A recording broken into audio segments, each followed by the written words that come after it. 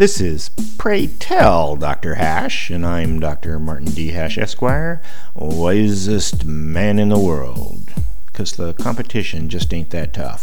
And these are things I wish someone had told me. Today's topic, equality. Equality isn't part of the American guarantee. We only guarantee equality under the law, and no prohibition of opportunity based on a recognized class system, commonly called equal opportunity, though it's far from being the same for everyone. The only place where equality is mentioned in the founding documents of the United States is in the Declaration of Independence, in the famous phrase, "All men are created equal."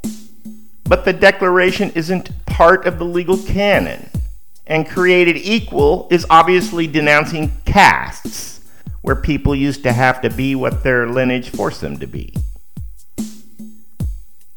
Anti-discrimination laws are intended to alleviate some of the artificial inequalities, but equality of outcome was never intended and is nowhere supported in America's ideological foundation, though it did show up in France's Revolution, so people often confuse the two.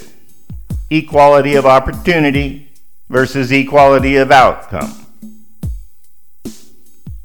The innate inequality of women in general is excused because any individual woman can make a place in the male dominance hierarchy if she wants. So she must be ready and prepared for the competition among men, rather than complain about misogyny, discrimination, sexual harassment, or any of the other excuses used if they rank lowly. Those are the tactics employed by women who are no match against high-ranking males. But since there's a lot of women, and all our votes actually are equal, it's an effective strategy.